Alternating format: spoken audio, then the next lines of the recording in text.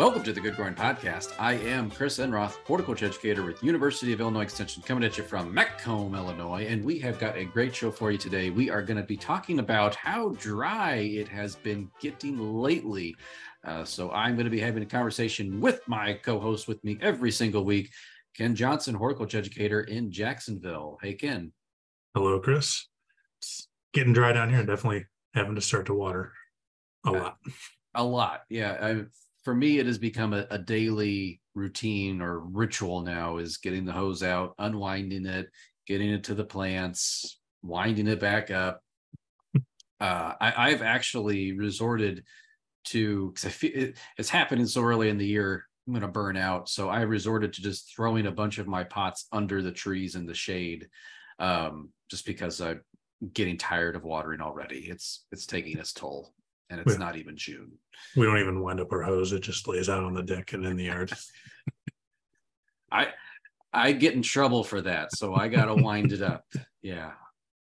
Oh, it's required by the old boss, the wife. Yeah. I curse myself sometimes as I trip over it on the deck for not rolling it up, but I still don't do it. So yeah. And that's why I'm required to roll it up, is the tripping hazard that results. Also, the dog likes to chew on stuff, and so I kind of have to keep it out of her reach, because if she's outside and she gets bored, she's just going to start chewing on it. Fortunately, we don't have that problem as of yet. Not yet. Well, Buttercup will learn. She's like, oh, there's water in there. Get a nice cool drink. Burn my mouth. Yeah. Well, Ken, we have been getting more communications lately from our state climatologist, Trent Ford, about the kind of worsening conditions in terms of drought that Illinois is currently facing. And as we look at our extended forecast, there is not much rain in sight. Actually, we are seeing an increase in temperatures. And so I can just report from Macomb, and that's a fairly accurate assessment. We have not had much rain in the last couple of weeks. And even the rain that we have received, it's come as kind of intense storms. So a lot of runoff very quickly, not as much infiltration. And right now it is very dry. Are you seeing the same thing in Jacksonville? Yeah, same thing. Not a lot of rain. I think looking at the forecast, mid to upper 80s, low 90s the next 10 days. I think we've got one day where we have a chance of rain, but it's only a 40% chance. I think they're calling for less than a tenth. So yeah, hot and dry, which is not good for your plants. No. And when we look at Trent Ford, so Trent does have a blog that we're reviewing right now, and we can put a link to that right here. It's the state climatologist .web.illinois.edu blog something. There's a better link. Ken will take care of that, right, Ken, in editing? I will do that. Thank you. So there's a bunch of numbers after that, but anyway, the blog has several models and graphics about the current precipitation levels. And Ken and I were chatting before the show. You kind of have to retrain your brain just a little bit, because in this case, the heavier rainfall levels, which is a kind of a good thing, is what you want to see, is in red, and the lower rainfall levels, which we don't necessarily want to see, is in green. So kind of have to retrain your brain to see those colors inversely, because when we look at weather maps, for us, green is good. It's a nice rainfall. Red is what we don't want to see, which is severe storms. Yeah. It took me, I had to look at it a few times before I could finally wrap my head around what was going on. And when we look at this map, so right now I'm looking at the multi-sensor precipitation. And this is kind of over a 30-day period here, March into April this past. I mean, it looks like there is a band traveling kind of from Springfield and then traveling southeast of decent rainfall. But really throughout the rest of the state, we're seeing a lot of deficiencies.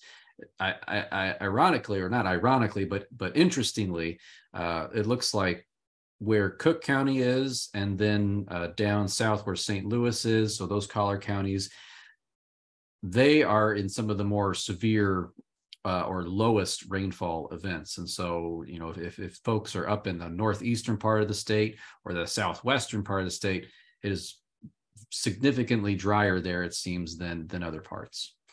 Yeah, and the Springfield area, it seemed like when we were getting rain, every time you look at the radar, just like skip Jacksonville and all of a sudden blow up in between Jacksonville and Springfield, which was a little frustrating when we needed the rain and we never got any. That can be frustrating. I know.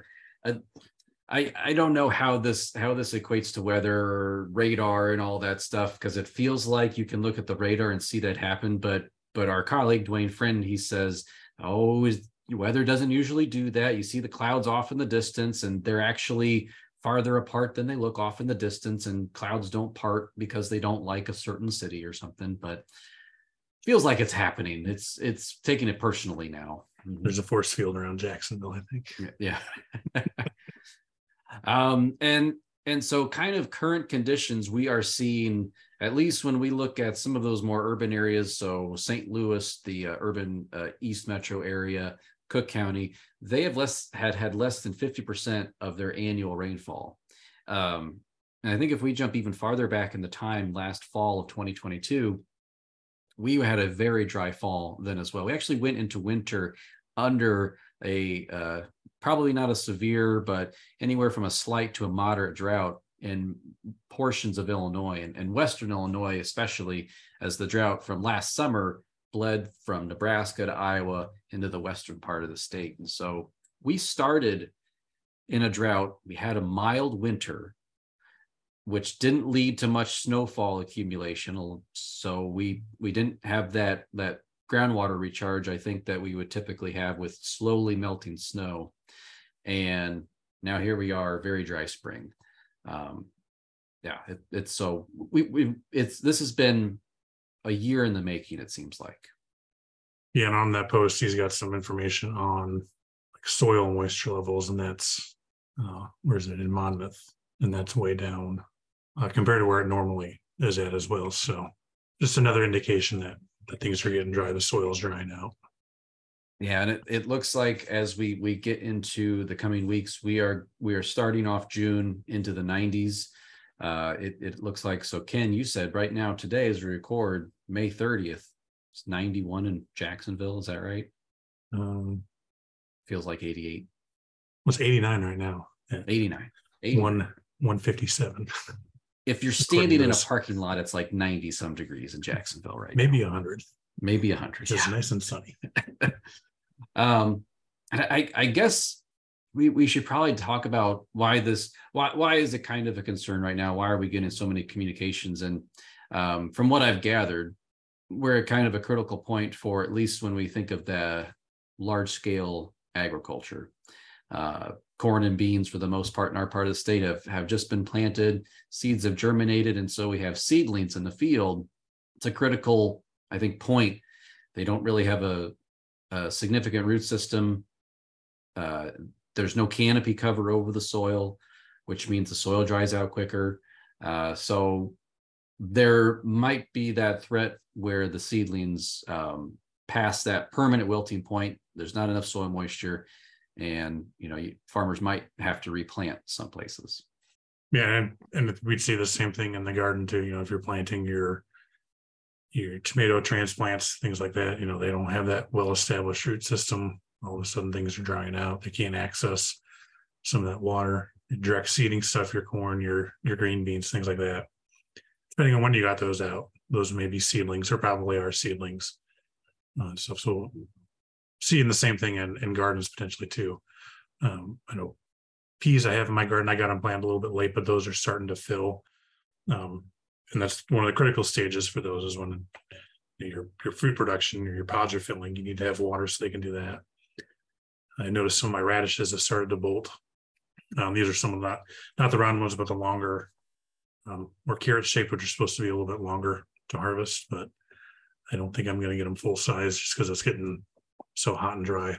Some of them are bolting. So, yeah. So for vegetable gardens, if you're not irrigating right now, that would definitely be a struggle keeping those young plants going, especially as fruit begins to develop. And for some of our warm season crops like our tomatoes and peppers, we might be at that stage now where we're going to start getting flowers develop, which with our tomatoes, once we get above 90, 95 degrees, those flowers are not going to be pollinating themselves. It's too hot. And, oftentimes we have this window in June where it's not up in the 90s, and that we wait till July till we get there, but that's not the case this year. And you're not going to get good color formation. Was that mid 80s and higher, lower 80s? That red, if you're on red tomatoes, that red color just doesn't form. So they're just going to be kind of an orange color. You're not going to get a nice color on them either. And then you've got a chance for more sun scald just because it's so bright and hot and all that other stuff. Yeah. We'll probably see a lot of physiological leaf curl with tomatoes, which, a lot of times it's related to temperature, but it's often mistaken for like herbicide damage or insect damage. But it is just a physical condition of that tomato plant and hot weather. And so just things to be mindful of. Ken, when it comes to other things to keep an eye out for, in terms of water, we mentioned vegetable garden. What other things should we be doing in our landscape for irrigating? Like, do we need to worry about turf grass? Does anybody need to worry about turf grass? Depends on how much you like turf grass. That's a great answer. It depends. Yes. If this is the time, if you've got a cool season grass and you want to have that nice green yard, you're going to be dumping a lot of water on your plants because it's getting hot, which I normally would cause them to go dormant, and it's getting dry. If you are going to water them, you got to keep at it. Don't let them go dormant and then bring them back and they'll do the yo-yo there. You're going to stress your plants out and cause some problems with them. Yeah. And I'm thinking about all those trees that were planted on Arbor Day. Like, I'm guessing people, if I had a tree that I planted on Arbor Day and I had to choose between watering that tree and watering my lawn, I'm watering that tree. I'm going to let the lawn go dormant. Although I will say it is a little early for a cool season lawn to start showing signs of dormancy.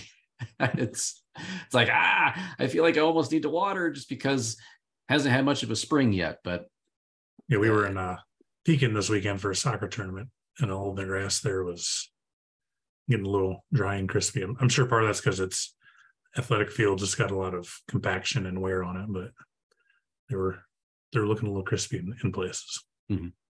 Yeah. And I've noticed too, with the wind that we've had recently, and also it has been warm, but people keep saying, oh, this is a desert heat. It's a very low humidity, which is not normal for us here in Illinois. There's usually a higher humidity.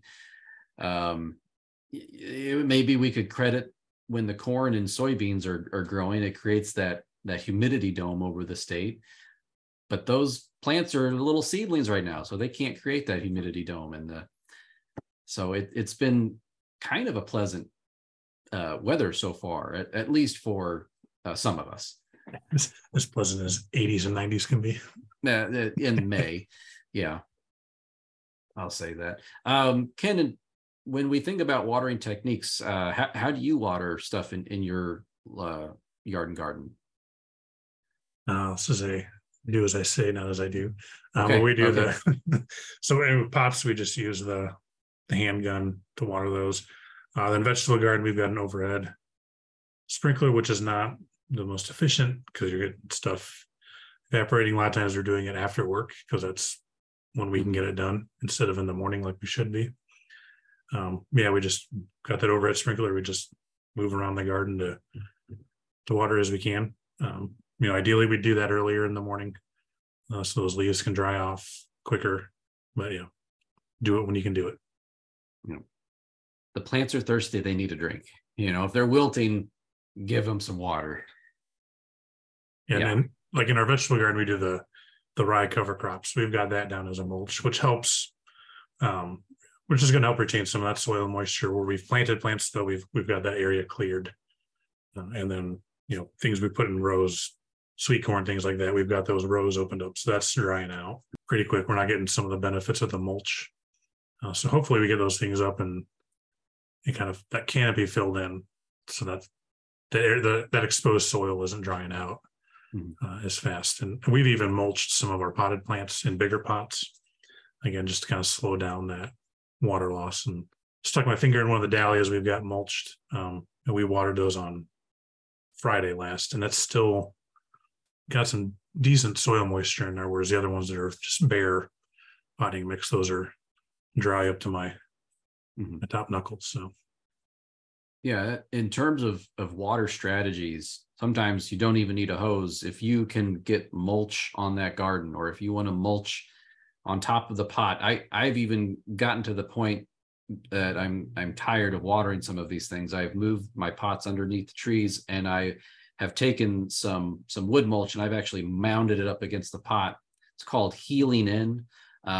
And that's just a strategy to sort of insulate around that container so it doesn't dry out so quickly. So mulch can be really useful, whether it's like a wood mulch or with Ken's using, it's a cover crop type mulch. There's ways to do this without having to necessarily employ some type of irrigation system.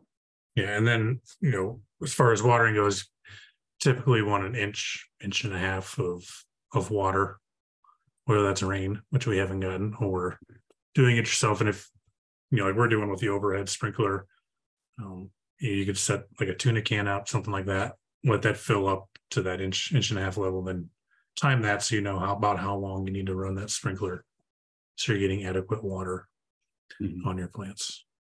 And then going back to trees, we talk about trees this year, but even if you planted trees last year or 2 years ago, depending on how big they are, you still may need to be watering them, especially now that it's getting dry. So keep that in mind too. Yeah, we have been doing this program where we've been planting 25 oak trees, and we've done this like 2 years in a row now. And I need to go check the trees we planted last year, because I think it's a little too dry for them right now, and they'll probably need supplemental water. So that's 25 oak trees. It's a lot of buckets of kitty litter that I need to haul in the car. So, but the mulch helps. They've all been mulched, and so that does help insulate that soil there. And in terms of volume for trees, as much as you can give them, I would say, especially older, more established trees. But for the most part, when I'm watering trees out in the yard, if it's a younger-ish tree, and I will typically take a hose out and I will set it to a drip, and I will put it somewhere about 2 feet away from that trunk, or you can put it out at the drip line of the canopy. There are feeder roots in both those zones. And I move that hose, which is dripping, every about 20 minutes, and I'll leave it out there for an hour and 40 minutes or so, maybe 2 hours. So it's a very slow delivery. It's almost like a drip irrigation type of delivery rate for those trees, so that the water doesn't just run off. It has time to soak into that soil and saturate it. Yeah, because you were just stand out there with a hose and hold it there for 10 minutes. Yes. You're not doing a whole lot. Yes. So I have my kids water sometimes, and the rule of thumb for them, and it works really great for the 5-year-old, is to count to 10 when they're doing like perennials or vegetables or something. So each plant count to 10. And I noticed that the counting to 10 gets faster the longer it takes. And so pretty soon it's 1, 2, 3, 10. And then they're tired, they're hot, they're ready to go inside. And so that means I get to come in afterwards and finish watering. Do it again. Yeah, and that's true with grown-ups too. We get tired of watering. So I actually, at our extension office here, we have a drip irrigation system, and we got that set up last week. And one of the nice things with drought, so long as you're irrigating your vegetable garden, is that the weeds are struggling, because with the drip irrigation, it waters right in the root zone of that plant. Everywhere else around it, it's drought, it's dry. And so our weed problems have been much less this year, because we haven't had that spring precipitation that we normally have. So one benefit of drought, so long as you're irrigating and we're not on water restrictions, the drip irrigation does help in that regard. Yeah, that's on the never-ending list of things to do, is add some drip irrigation. Yes. maybe next year. Next year. And Ken, we've talked about this. You've seen how it works. And so it is in your future. It'll happen next year. If not this year, maybe I'll come on over and we can set one up. Back from vacation and there will be. Mm-hmm. It's drip irrigation kits are like Legos for grown-ups. I love them. One of the things that Trent Ford, our state climatologist, he is making this ask of folks across the state is to report their current conditions in terms of weather and what are you seeing in your part of the state. There's a couple ways to do this. Now on his blog, they talk about you can just email him if you want to. He puts his email here on the website. There's also I love this acronym, COCORAS. Is another method for reporting local climate data. The one that I would like to show everyone though, and so if you're watching this on YouTube, we can walk you through this right now, is the National Drought Mitigation Center's Conditioning Monitor Report, or CMOR for short. So this is through University of Nebraska. And this is a pretty simple thing in terms of what you can look for submitting a report. We go into the page here, and as it loads, it's actually an ArcGIS map that is a survey. So it's pretty handy. It will ask me where I am, and then you can tell it to either find you or just type in your zip code or whatever. So it has found me. I am located on that part of the country. We can zoom in. Yep, I'm sitting right there. That's where I'm at right now, the McDonough County Extension Office. And so then you can select where you're at, Illinois, county, McDonough, the date. And essentially it wants you to answer the question, how dry or wet is it? And it has a scale of severely dry, moderately dry, mildly dry, near normal, and the same for the wet stuff, mildly wet, moderately wet, severely wet. And then, well, I guess, Ken, what do you think? In my opinion, I feel like where I'm located, I feel like we're moderately dry, but I'm also torn between mildly dry, or because I can only ratchet up one more to severely dry. Yeah, I would lean towards mildly dry here. And there are descriptions for each one of these if you're not quite sure, what you might be fitting under. So I would say we're mildly dry, which means growth may have slowed for plants, crops, or pastures. Soil is somewhat dry. Local plants, pastures, or crops may not have fully recovered if conditions change from drier to wetter. So there might be some permanent wilting that does occur here for which plants do not recover. But yeah, I'd say we're just one tick below normal right now.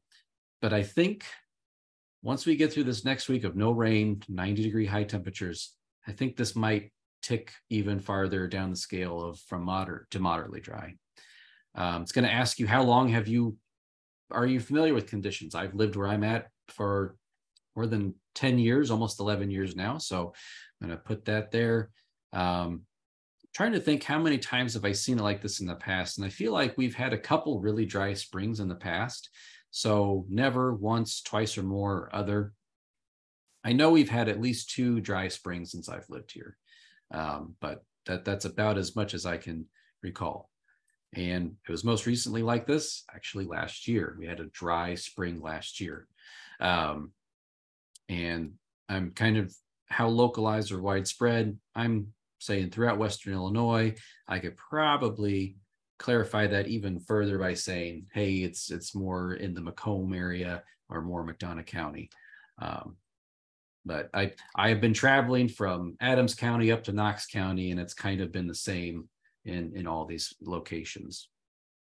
And then there's a lot of other optional stuff to report, including crop production impacts, livestock impacts, municipal water supply impacts. So you can talk about fire impact, forest impact, wildlife. There's all these things that you can report on. All of the citizen data. You can upload photos, describe how any drought conditions have impacted, what you're looking at here in the photo. Tell them who you are. I get to check the extension or farm service box. And then you create a display name, and this will be posted on a map for other people to look at. So pretty neat in terms of that you can report your own weather data and add it to this community science group. And so this data is used, and Trent does want people to be doing this if this is at all possible or in your abilities to report your local conditions, because they want to know very much the detailed boots on the ground specifics. Looks like a pretty painless process. Yeah, it looks pretty like it would be pretty simple to do. Something that, especially if weather is your life, like if you're in agriculture, if you grow food, if you grow plants of any shape or size, weather is you basically live by it once those plants are in the ground and growing. I know I'm always looking at the weather app now this time of year, just like what's happening this next week. And so it becomes a big part of everything. Well, that was a lot of information about kind of what might be leading into an early summer drought. And again, we're not really sure. We will only know until the conditions play out and we see what happens. So that should be, it should be interesting to see how the models stack up against what does happen. So the Good Growing Podcast is a production of University of Illinois Extension, edited this week by Ken Johnson, and a special thank you for Ken Johnson hanging out with me, talking about the weather for almost like half hour, 45 minutes. Ken, thanks for chatting about the weather.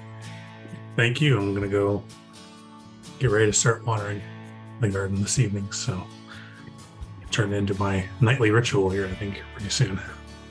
I'm going to go dip my knuckles in the ground and see how much water I need to put on those plants myself. Yes. Don't lose yourself in any cracks in the yard. Mm-hmm. Turn your ankle. And let's do this again next week. Oh, we shall do this again next week. We have a Garden Bite episode for you folks. And so look forward to that one. It's going to be a busy summer. We're looking forward to everything. So busy, I got to go water some plants now. So listeners, thank you for doing what you do best, and that is listening. Or if you're watching us on YouTube, watching. And as always, keep on growing.